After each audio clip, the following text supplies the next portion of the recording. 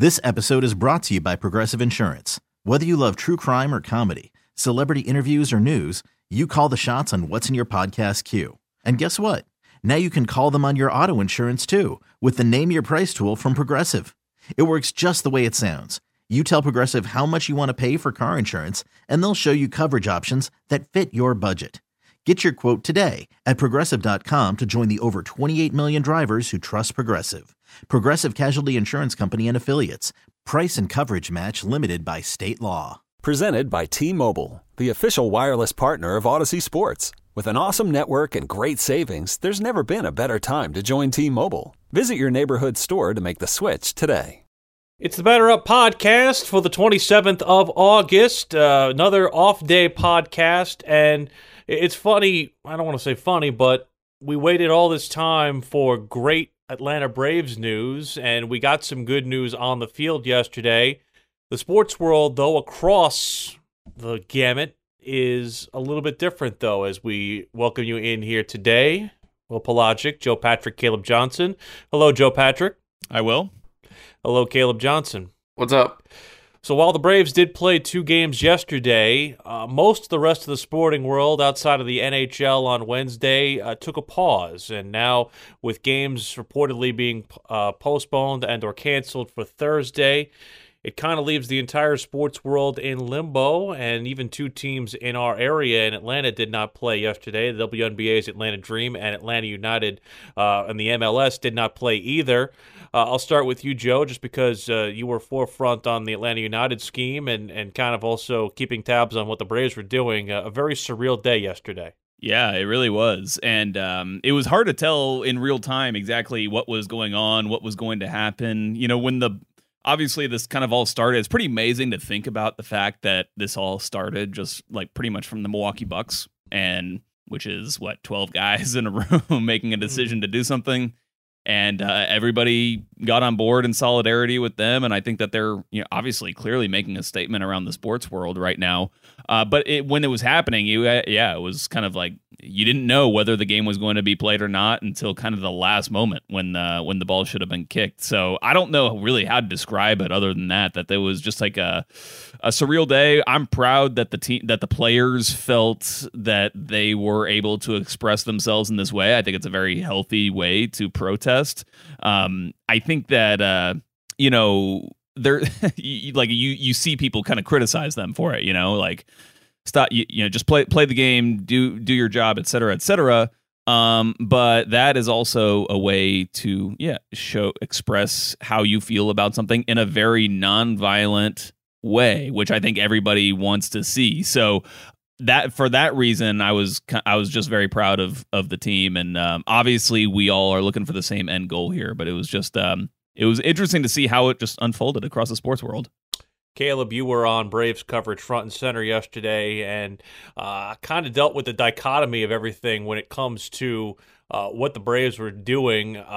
Basically, around the time that the NBA games were postponed on Wednesday, Braves were already underway with the first of 2 against the New York Yankees, and we'll get into the on-the-field stuff in just a moment. But when talking to players afterwards, it did seem like they were kind of, to use a term that we've heard a lot lately, kind of in a bubble and not really aware of what was going on around them until afterwards, including Freddie Freeman, who, as you detailed with us, Caleb, earlier before we went on the air, it seemed like he was moved by something from a personal friend of his and a former Brave.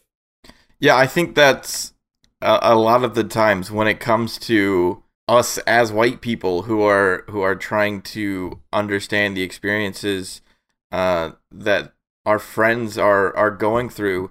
It a lot of the times it takes those personal connections to kind of piece it together for you. I know for me yesterday, the first place that I went when I found out that the Milwaukee Bucks were considering not playing, and I went to friends that I've got from college, and we're just kind of like, all right, guys, like make this make sense for me, because on the initial standpoint, I was kind of like, I'm not entirely sure that I get not playing a game is going to make some sort of impact, but then you see it start just from the Bucks, and it was really George Hill of the Milwaukee Bucks, and it spans out to other leagues are canceling games, and instead we're having conversations instead of talking about goals being scored in a game or points being scored in a game, or all of the minutia of those little details of the game. And once again, like we'll play some sound from Freddie Freeman, who it took that impact of having a close friend, just knowing that we've got to stand up and say something. The Jay Hay kid currently plays for the Chicago Cubs. Here is Freddie Freeman on learning what happened when it came to Jason sitting down and the kind of situation the Braves were in yesterday with regards to playing versus not playing after their one game had already concluded between the two yesterday. I saw a picture of Jason Hayward and post on his Instagram. He took himself out of the lineup. I'm not sure if they played, but I heard he took himself out. So, that's one of my best friends. So I'm with what's going around this nation right now. So we didn't have any discussions because we only had 40 minutes to prepare. I don't know if it's our job to say how you should or shouldn't feel, but I do feel like the number one most underrated personality trait when it comes to us in the world is compassion. Whew, and preach. I don't believe that we've seen nearly enough of that from the sporting world at large, and I think this is the first example of that. I think this discussion, when you think about what happened 4 years with Colin Kaepernick, there were a lot of divergent opinions. I would even go so far as to say that people's opinions back then are not what their opinions are right now. And I know that I've probably thought a lot differently about that situation than I do now. And that has basically led or come from a lot of personal growth. You mentioned conversations, Caleb and Joe, and I also feel like the one thing that needs to happen, at least from the standpoint of where the three of us sit, is that we need to be able to continue to listen. And we aren't able to 100% fully empathize because we can't put ourselves absolutely 100% positively in people's shoes of that nature. But I do think that doesn't mean that we can't make a difference. We can't cause social change. We've talked about that on this podcast before. And again, we'll get to the baseball. I know that people want to listen to us talk more about baseball, but I do feel like it is important to, at least from our perspective, tell you who listen to this podcast that we certainly understand the reasons why sporting events weren't played yesterday, and we want to be part of the forward movement that leads to events like what happened in Kenosha, Wisconsin, not happening again. Yeah. I mean, I think we all just want to be part of the solution. Again, I think that I don't sense that there's a ton of disagreement in what the end goal here is. Like, I don't think that anybody is, standing against trying to diminish police brutality, and especially with it being as kind of racially divided as it is. So, I feel like I'm not a politician. I'm just like a person out here that normally talks sports. And so as someone who covers sports, I just love to see players using the social power that they have as they're standing in our American culture to be able to try to leverage that for positivity, for a better future for all of us. And it's very interesting to me over the course of just like seeing this evolve, and it seems like it's especially rapidly evolved since Colin Kaepernick has really kind of taken a stand doing his kneeling protest, that just how much weight these athletes carry. And so I think that it's just very important for us to kind of hear their message, and hopefully what they're doing will lead to positive changes for our society that will leave all of us in a better space going forward. Yeah, I think, Joe, one of the things you kind of touched on that I've heard a lot recently is various people in the sports world who are like, hey, look, I'm not a politician. I'm not a person who works in that in that space. But to care about this, you don't need to be like this. It's one of those, like, this isn't a political issue. Like, we're dealing with people who matter, and specifically, these faces of the sports that we love to watch are coming out and being like, hey, can you please care about us, as human beings, that we are more than, just the ball that we're playing with. I know one of the ones that kind of broke me down a little bit yesterday was Dominique Smith of the Mets. Dom Smith, definitely. Yeah, I think I sent you guys that in the group chat where he was just like, can you just care? Like, right. And I think that's what a lot of the times, some of the things that I've heard of the last 24 hours is, all right, what's the plan?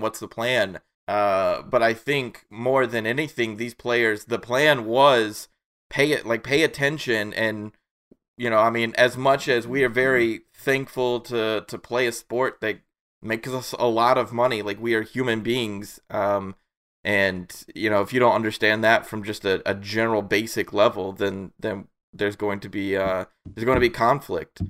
So I loved seeing the players come together and kind of stick up for things. I think the downside to the Braves is they were just out of the loop. Like Freddie was saying, is that, there was 40 minutes between the doubleheader. They didn't have any TVs on. It was just, completely. They were out of the loop per se, because they were looking to do their job. They were looking to face the Yankees, who are a tough opponent. Freddie Freeman spoke about that. I'm going to play that sound right now. We only had about 40 minutes between games. We had no TVs on. We didn't really have any idea what was going on between games. We were just getting ready for game 2. But when we found out after the game and realized the stance players are taking, just not only in baseball but basketball and around the world, you just got to stand with them and support them. I want to say one thing about this. I've seen some criticism. I don't know if I've actually seen any directed at the Braves or Braves players, but there was a soccer player that plays for LAFC, Mark Anthony Kaye, put it out there on Twitter, like bashing Orlando and Nashville for playing that game.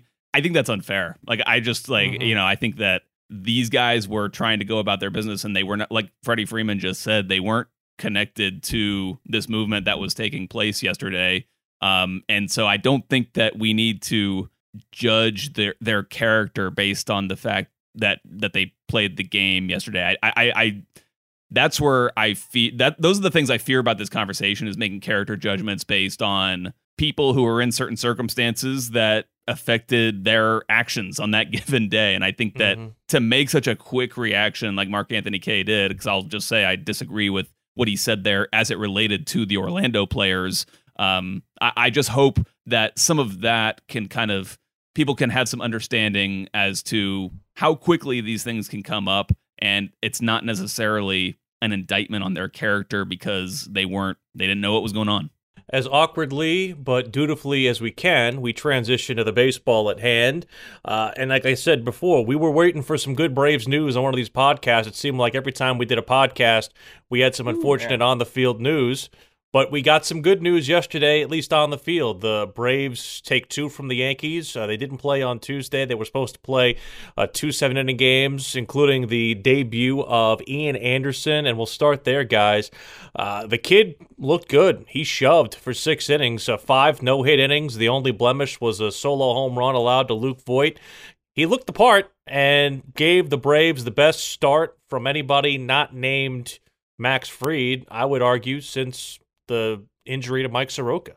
I think he was the first one to go 5 innings since like August 3rd or something like that. Mark Bowman had the stat, and I don't have it in front of me right now, but I think it was Kyle Wright had gone 5 innings in early August, and that was the first time a Braves pitcher not named Max Fried had gone that long in a game. So I think for that reason, it was definitely kind of refreshing to see that, but also just refreshing to see a top prospect and a guy that's been touted by fans, people in the organization, etc., all have high hopes for this guy, and for him to come through in that situation, I think it says a lot about kind of his mentality, his demeanor, and I think it says a lot about what he can provide for this team, as it pushes for the playoffs and even goes into the playoffs. It was just so refreshing to see someone look confident on that mound for the Braves. I think that's been the biggest issue that I've seen of whether it's, more recently, whether it's Touki Toussaint, whether it's Josh Tomlin and his last start, whether it's Robbie Erlin, who, one of those, his first start, the stat line looked well, but I was never comfortable with him, starting a game kind of deal. And it was just one of those, there is just something to looking the part, getting up there, and as, as Snit said a million times yesterday, throwing strikes, just, it's so refreshing to just see somebody throwing strikes, but looking confident and looking like the moment wasn't too big for him. It was, thank goodness. I hope this continues.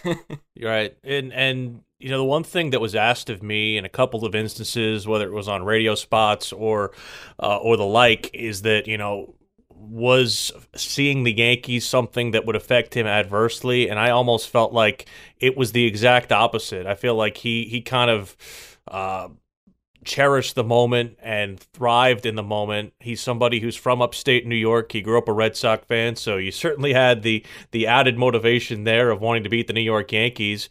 There were no fans in the stands, and it was something that he talked about as far as just the experience afterwards. He said that regardless of whether the fans were there or not, didn't faze him. Yeah, no, I definitely think it helped me relax. I haven't gotten a chance to ask anyone what it's like with fans in the stands. That was what I was going to do after. But I think it definitely helped me relax and kind of realize that, it's still the same game. Thing I didn't also really get a sense of in advance, and I got more of as the game went on, I kind of thought that he was going to have to develop another pitch. I would still like to see some more variance. And again, this is being nitpicky stuff, more variance in speed between the changeup and the fastball, because I feel like once hitters start to sit on it, it can become a predictable pitch, especially if it's not down enough in the zone. I wouldn't mind still seeing something that goes off the curveball, whether it's a slurve or even a split finger fastball, something that is different than the high riser. But in terms of the live arm and the pure stuff, it's everything we were promised as far as the Braves go from the guy who was drafted number 3 overall. Yeah. Sorry, go ahead, Caleb. No, I was just gonna say you were talking about where pitch placement. Wasn't it also so refreshing when he was missing down? It right. was like he's not leaving stuff out over the plate. Yeah, that's just being sent into the stands, kind of deal that we've seen from so many other guys who when they start having those command issues, and he did a couple of times.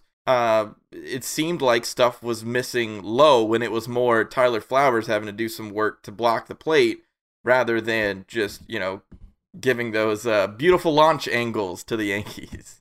Yeah, no, it's funny you say that because that's exactly what I was going to say. But I also just think it was, and we kind of touched on this a little bit earlier, but it was just so refreshing to see him, a pitcher out there that is confident in his ability to throw strikes when he needs to. And so when you're confident in your ability to be able to do that, then you can kind of pitch in a different way, like you're not concerned about making sure, you're grooving a strike on the first pitch and you can get ambushed that way. Or the vice versa, when you get down the count, you become very predictable. He seemed like he was able to throw strikes when he needed to. He was able to kind of ride the line between being fine and being able to throw strikes and making sure that he was just getting outs and not putting free guys on base. So I think that, and it's something that's always refreshing when we watch Max Fried pitch as well, who was pitched in game 2. It's great to see that from Braves pitchers. It's not asking a ton, it would be nice if there were a couple more guys who could do that. But I think it just goes to show it's been so long for us since we've been able to kind of see somebody like that. And I just, as it relates to Ian going forward, I will be interested to see how he is able to go out in his next start and try to build on this. I don't necessarily think we should be expecting him to go out and replicate this performance or have a better performance. But if he can at least just go out there and, just go out there and be able to leave the game with a good feeling, like you gave the team a chance to win, I think that's really what we want to see from Ian in the next 2, 3, 4 games, because having that consistency and establishing that is really what's going to solidify him as a top major league starting pitcher. So we sit 30 games in, 30 games to play. The Braves are 18-12, and just hearing that number out loud, it doesn't sound impressive, but when you think about everything that they've had to deal with adversity-wise, I think that makes it a lot more impressive. The trade deadline is next week, guys, and they will have either completed a deal or not between now and then.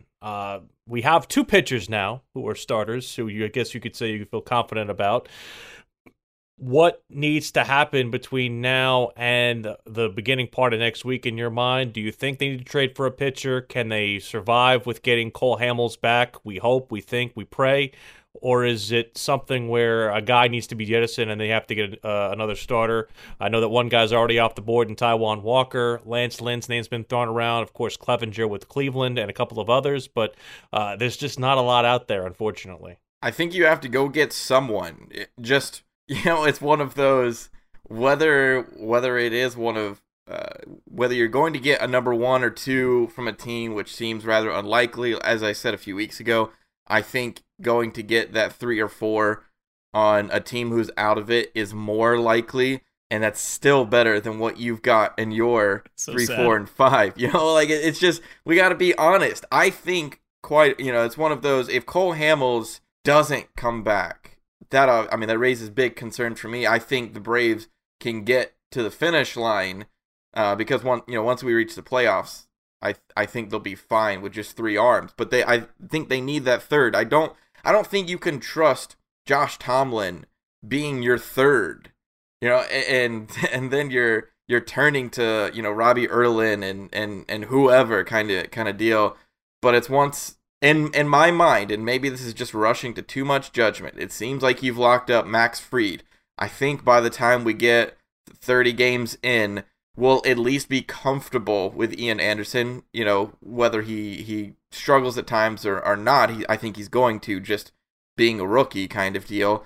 But yeah, you've got to secure another arm, whether that's packaging, I know everyone's told me that Ender Inciarte isn't tradable right now. We gotta talk about Ender. But go ahead. Sorry. Yeah. But it's whether you're packaging him, and honestly, in my mind, I've seen the struggles of Austin Riley long enough that to me he's not a secured Braves third baseman kind of deal. So he's expendable to me. I don't know who on your prospect list is expendable.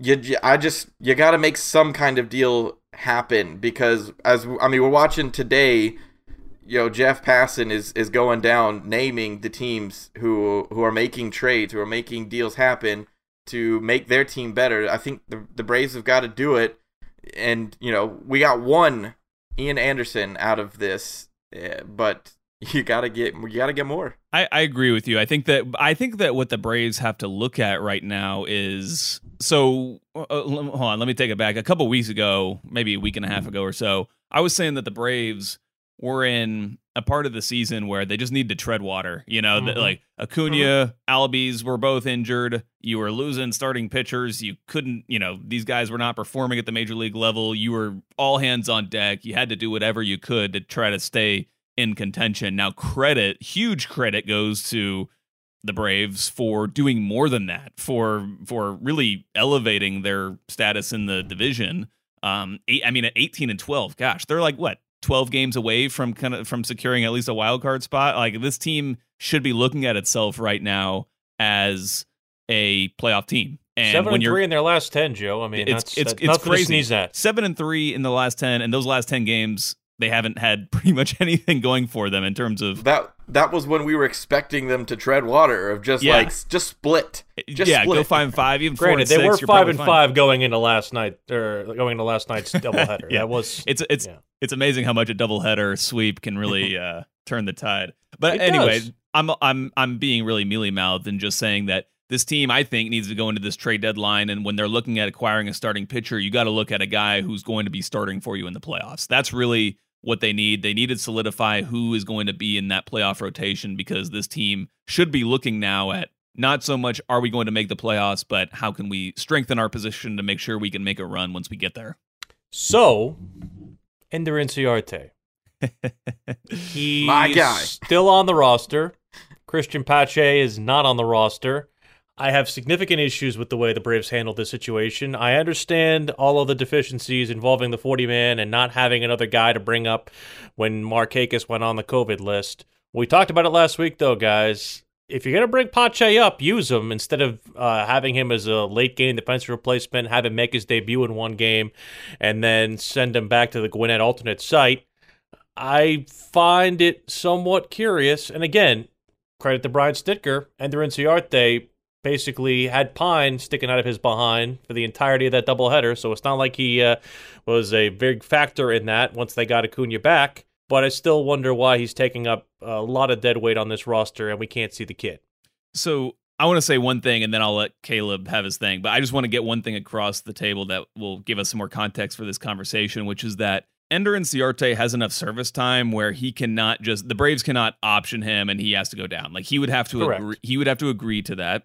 And so why would he do that? I think it's very unrealistic for him to expect him to do that. So the only way they can really, if they were to wanted to get rid of Ender Inciarte from the active roster, they would need to DFA him.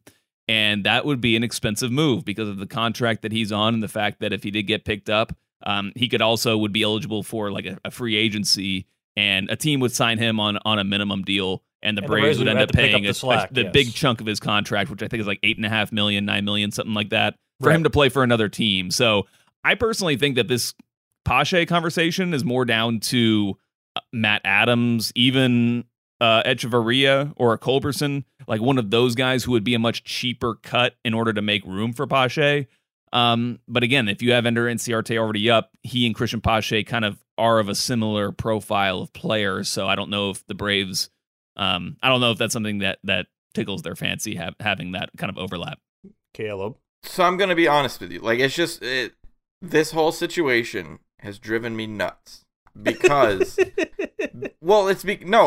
it's because we all attached like this hate on Inciarte and Inciarte, like all of the issues that the Braves were having. Everyone just kind of seemed to turn their focus towards him, and it was like, look, I kept saying it on here. He is struggling at the plate. Like, there's no denying that.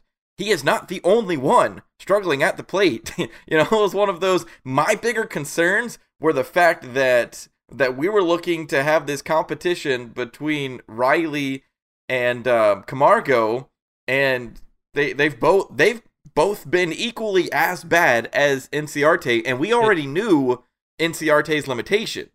Well, if Johan Camargo sees the field after Ozzy Albies gets back, I will have a similar blow up. I will not have it. I will not have it. Yeah, I mean I think he will in some kind of giving other guys a day of rest. Yeah, a spell roll. Yeah. Now it's funny of what Joe's talking about when it comes to the contract stuff. I think is spot on because we've gotten so clouded as towards Ender Inciarte, and he's limiting Pache's growth and all of this kind of stuff. When my biggest concern is I never think the plastic should have been taking off Pache this year. I get the whole 40-man situation. I just want to know if there's not something that they could have done without taking the plastic off. Before we get there, though, we have a fan favorite who is on this roster right now who isn't getting any playing time, who is taking up a roster spot. Not wrong. His name is Charlie Culberson. Not wrong. I love the man. The whole, him and Dansby looking alike, and we had fun with that. And there were so many heroic moments for Culberson last year where he was just clutch, and it was great. And he's batting 143. He's not seeing many plate appearances. I'm sorry, he's got to go. Like, he's the one. Not Inciarte, not the expensive move. And just because I also believe that Inciarte has some trade value if you bunch him with someone else. That's totally where I'm at, Caleb. And the thing is, like, I can't even recall like how many times Culberson's actually even played this year. I couldn't tell you the last time I saw him on the field. Seriously. He pinch ran in a situation where then Dansby hit a walk-off homer. So he's had 7 at-bats. Wow. 7. Yeah. So here's my thing. Is like, he's clearly he's just not providing you utility. Like, there's not an apparent reason for him to be on the roster. What would you say you do here? Yeah, right, exactly. And Christian Pache, on the other hand, like we already saw him throw a freaking pea from the outfield to nail a guy at home plate. Like, you can see how Christian Pache would be a much more utilized player as somebody who can come in, pinch run, play defense late in games, that kind of player. And I think here's the other thing when it comes to Pache. Obviously, when you're talking about prospects and should they be on the major league team, and it benefits them to be in the minors because they get more at bats, they get to play every day, all that kind of thing. Totally agree with that. But this year, you don't have a minor league, so you're playing in a satellite camp, and I'm just not sure exactly, because we don't really know exactly how effective that satellite camp is. Is a player actually gaining better experience playing for the major league team, getting to know his teammates, getting ingratiated, with just the major league game, or is he better off training with that satellite camp? Again, I don't really have a clear answer for that, but my kind of the way I'm leaning is that it's better for Pache long term for him to be kind of learning the ropes while helping the team at the major league level this year. He's appeared in 8 games. 3 of those games he did not register an at bat. He hasn't even pitched yet this year. And only 2 of those games he had multiple. Only 2 of the games that he had at bats, he had multiple at bats, so he hadn't started. And the other thing, like I get that this would be a bit far fetched, is to equate Inciarte to be an expensive pinch runner. But who do you want on your base paths? Charlie Culberson or Ender Inciarte? Like, right. It's just one of those. I think Echeverria. Billy Hamilton's not available, so yeah, exactly.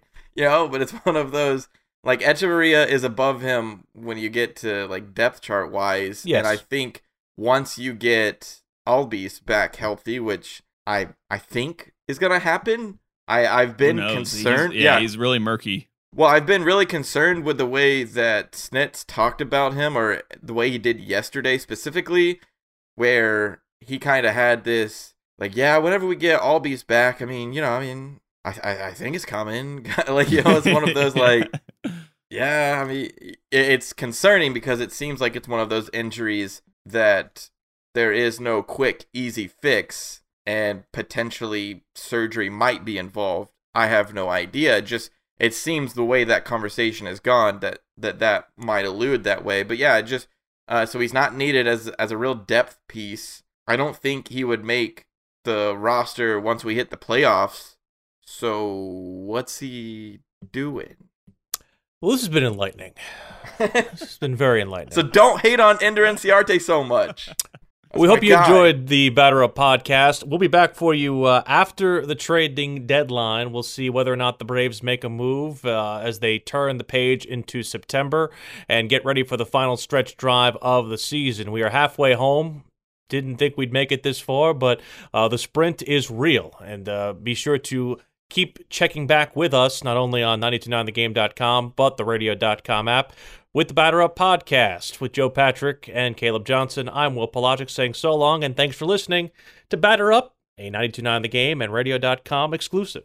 Okay, picture this. It's Friday afternoon when a thought hits you. I can waste another weekend doing the same old whatever, or I can conquer it.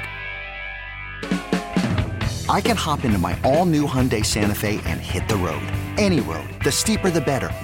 Because my all-new Santa Fe is available with H-Track all-wheel drive, so I can hit the trail without a worry in the world.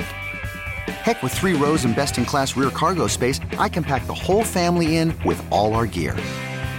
We've got available dual wireless charging for our phones, so we'll never lose touch with civilization, and we won't lose touch with the primordial power of Mother Earth. So which is it? Waste the weekend or do something a little more epic and conquer it in the all-new Hyundai Santa Fe. Visit HyundaiUSA.com or call 562-314-4603 for more details. Hyundai, there's joy in every journey.